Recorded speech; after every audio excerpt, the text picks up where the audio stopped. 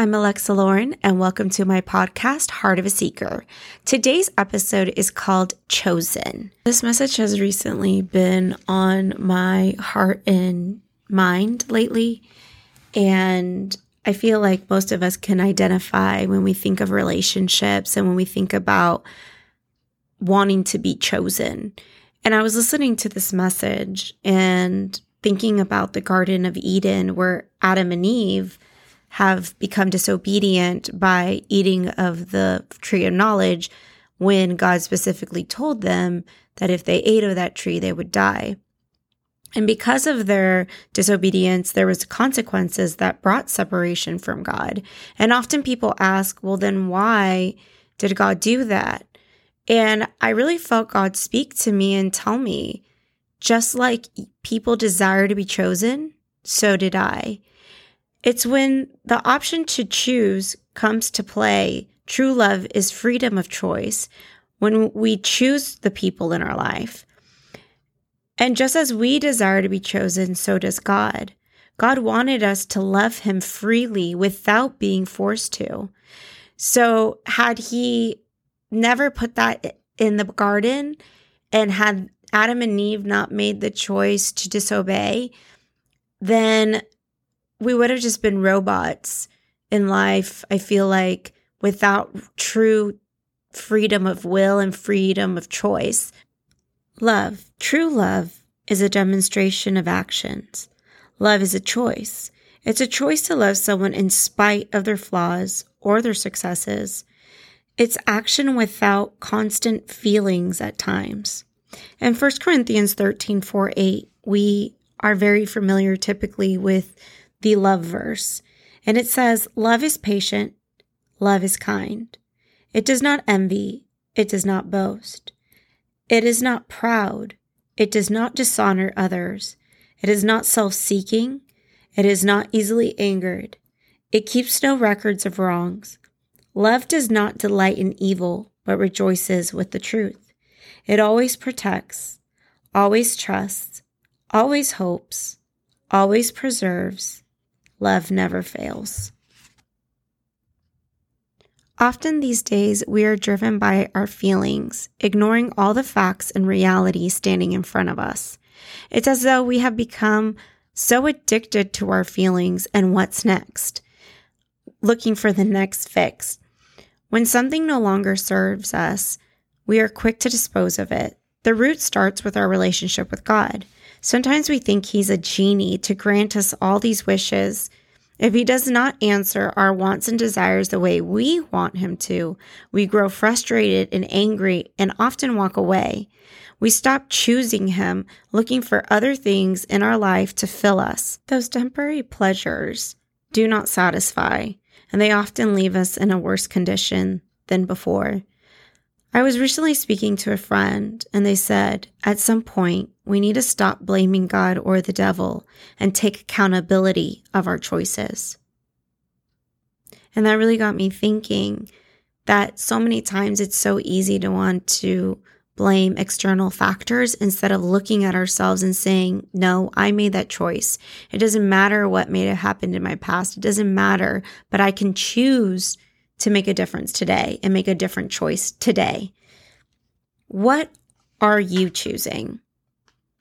And that will be the question that I want us to start thinking about as we continue to dive in further. But what are you choosing? In Matthew 7:13-14, it says, enter by the narrow gate, for the gate is wide and the way is easy that leads to destruction. And those who enter by it are many, for the gate is narrow and the way is hard that leads to life. And those who find it are few.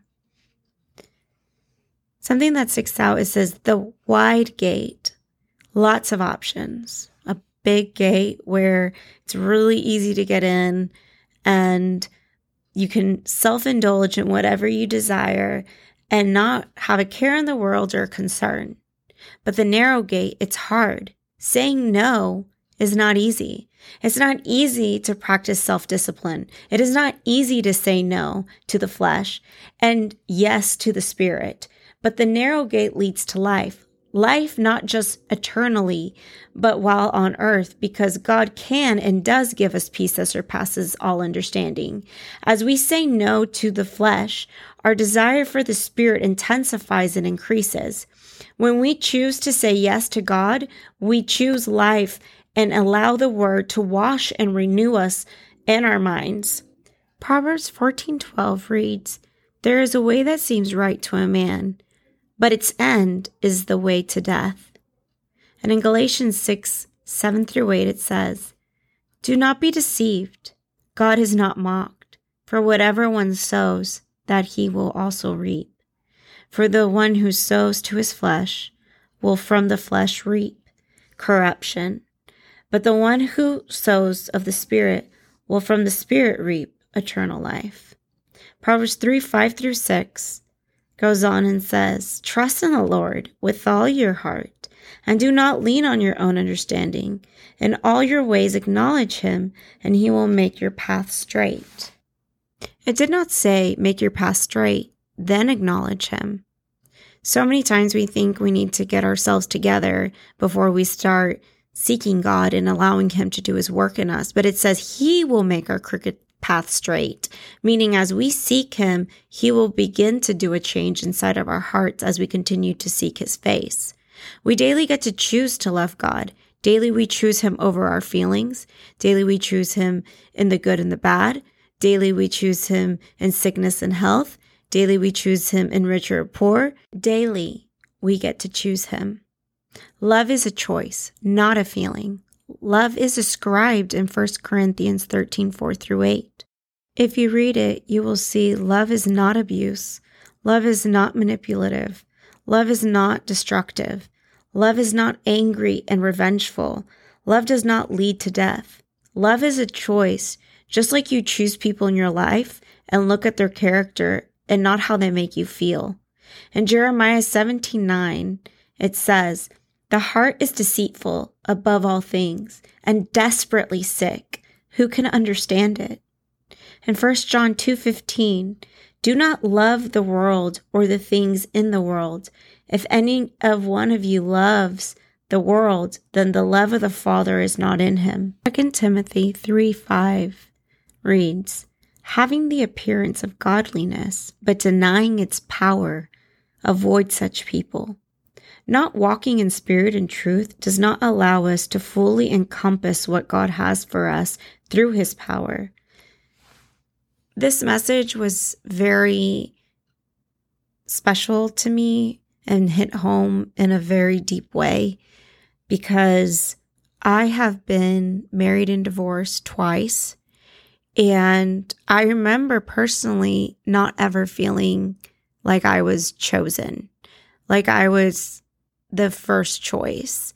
I feel that often there were other things put before me, and that was very difficult. And I remember as I reflect on all the times I felt that my spouses put other things before me, it made me realize, how often does God feel that way? How often does God feel like he is always a second option, or that people come to him only when they need him, but they don't want to stick around when everything else is going fine in their life and they're getting what they want? I feel that often relationships are a great reflection either of God's love or just the world's thought of what love is, because the world's thought of what love is feelings. There's songs written about feelings, about how they feel and fall in love, and people say, I fell out of love. But love is not a feeling. Love is a demonstration. Love is patient. It's an action. Love is kind. Love is not self-seeking. It's not going to harm you. And I think so many times we get locked into this lie of what we think worldly love is, and then we often feel hurt and rejected because I feel like sometimes nobody is practicing the love of Christ in a relationship. And I know there are exceptions, but I feel like if you're operating in your flesh, it's very hard to allow the love of God to flow through you, because so many times when offenses happen, especially in a relationship, we don't allow the Holy Spirit to sometimes flow through us to minister or be kind to the other person. And unfortunately, I feel like that's where even being evenly yoked is so important. And evenly yoked isn't just, oh, do you believe in God and I believe in God? Evenly yoked is truly, do you guys have a similar belief system? How do you plan on raising kids? How do you believe in running your finances? How do you manage things in your life? What is important to you? What is not important to you? What are your hobbies? Is church important to you? Do you already have a relationship with God before I came along? Or are you just going to church with me because I'm going to church? These are so many questions that we sometimes ignore because we so desperately want a relationship. Like it says in Jeremiah 17:9, it says, the heart is deceitful above all things and desperately sick. Sometimes when we haven't gotten the healing that we need in our lives and we desire family and we desire relationship, we often jump into these other relationships that are also with other broken people who haven't put God at the center of their lives. And then we wonder why we're having all these matrimonial issues. And I'm speaking from personal experience because I can see in my own brokenness, not having a healthy relationship modeled to me, coming from divorced parents, coming from environments of toxic cycles. I just thought that was normal. I actually would think to myself, oh, I know how to handle this. I know how to deal with this person, not realizing that that was not really God's will for my life, wasn't to stick around people and allow them to abuse me emotionally, spiritually, physically, whichever way the abuse transpired.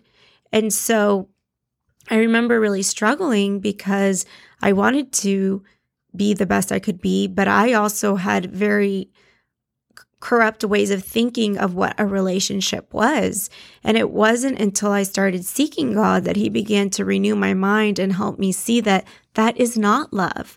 Someone that is hurting you, seeking revenge on you because you hurt their feelings, somebody that's trying to put you down, someone that's trying to shame you, that is not the love of God.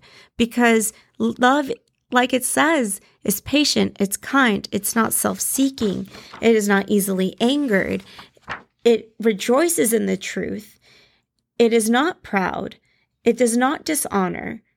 So if those are characteristics of what love is, then why so many times are we ignoring the reality of the person that we're talking to? Is it because we're so desperately sick, so desperate to feel loved, without realizing that the true love comes from the Father? Even in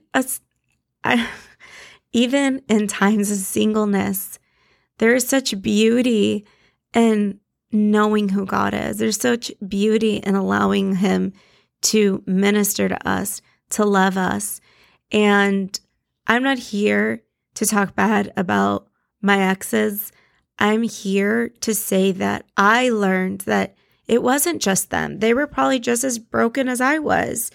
And it was as if we were probably looking for each other to fulfill a need that neither of us could fill, because only God can fill that hole in our hearts.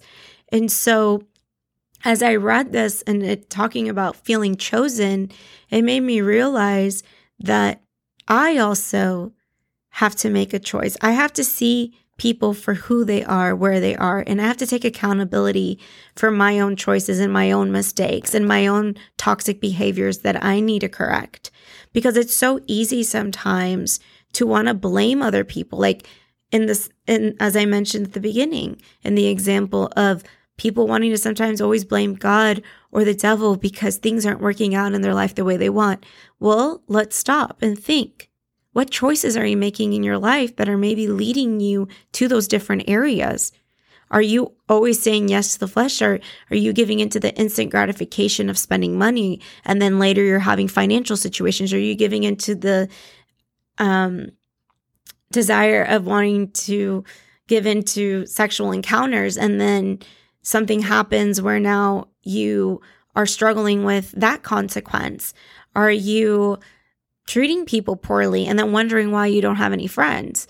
I mean, we all have our different battles and our struggles, but we truly need to look at that and ask ourselves, what choices am I making? Where am I accountable? Because it's so easy to look at everybody else and judge them and what they did wrong to me and how they hurt me. Believe me, I did it. I've done it. But then I had to actually turn around and look at myself in the mirror and look at my own heart and how sick it was, and look at my own thoughts and how corrupt my mind was, because I was filling it with what the world taught me love was. The world taught me that in order to receive love in this world, I had to present myself in such a way that would get the attention I desired.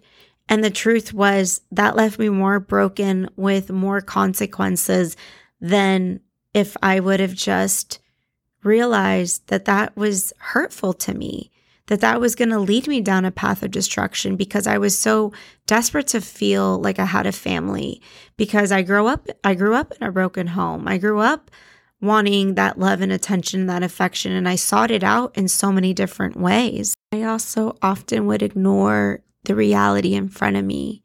So I want to encourage you guys to start asking yourself, what choices are you making that you are accountable for? What things can you change? And what things do you want to change? Because there gets a point where, like I did, I was sick and tired of being sick and tired. I was tired of getting the same results over and over again, because I thought I was doing things the way I wanted, and I thought they brought me happiness. But truth was, they did not. It was only temporary, and then I'd be depressed and sad all alone again once again. But I realized when I learned the peace that surpasses all understanding, and it wasn't after my 2 failed marriages, that I realized that God does give that peace, that everything I sought in my relationships, God was always there all along to help me with those things that I wanted and desired. God also had to show me where I needed to renew my heart and mind. And it's definitely been a process, because I realized the common denominator in my failed marriages is me. And I know it's not all my fault. It takes 2 people to make a relationship work. But I do know that if I would be honest with myself, there were lots of things I saw early in the relationships, both of them, that I should have heeded warning and paid attention to, instead of forcing the relationship, forcing it to work. And I guess that's where God was teaching me, it's a choice. You can't force people to do stuff they don't want to do. You can't force somebody to change if they don't want to change. And that was the problem. So many times we get into relationships and we're trying to force it, or we want to force them to do something they don't want to do, or we want them to change instead of looking at them for who they are. Or we use people to get what we want, and that's not right either. And I think that's where God was saying is, just like we desire somebody to choose us and us to choose someone every day, God wants us to choose Him. God chose us first because He so desperately wanted us to have a relationship with Him after Adam and Eve made the choices they made in the garden.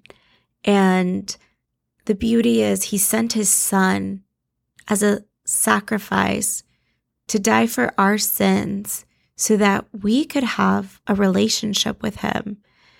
And it was like God wanted us to know Him. He wanted us to choose Him. He didn't want us to feel like forced the relationship. God isn't going to ever force you to seek Him, but He invites you. He pursues you. He gives you opportunity to choose Him instead of the world. And I want to extend that same invitation to you. It says in Romans that if we confess with our mouth that Jesus died on the cross for our sins and was raised from the dead, and ask God for forgiveness, and ask Jesus to come be part of our lives, to reign our lives and sit on the throne of our heart, then we will be saved and have that same relationship and power and authority that Christ left us, in Jesus' name. Thank you so much for listening today. I'm going to go ahead and close this out in prayer. Father God, thank you for today. Thank you for this moment. Thank you that no weapon formed against us shall prosper. Thank you that you came and sent your son to this world so that we could have a relationship with you, that you don't force us, but you desire us to know you. In Jesus' name we pray. Amen.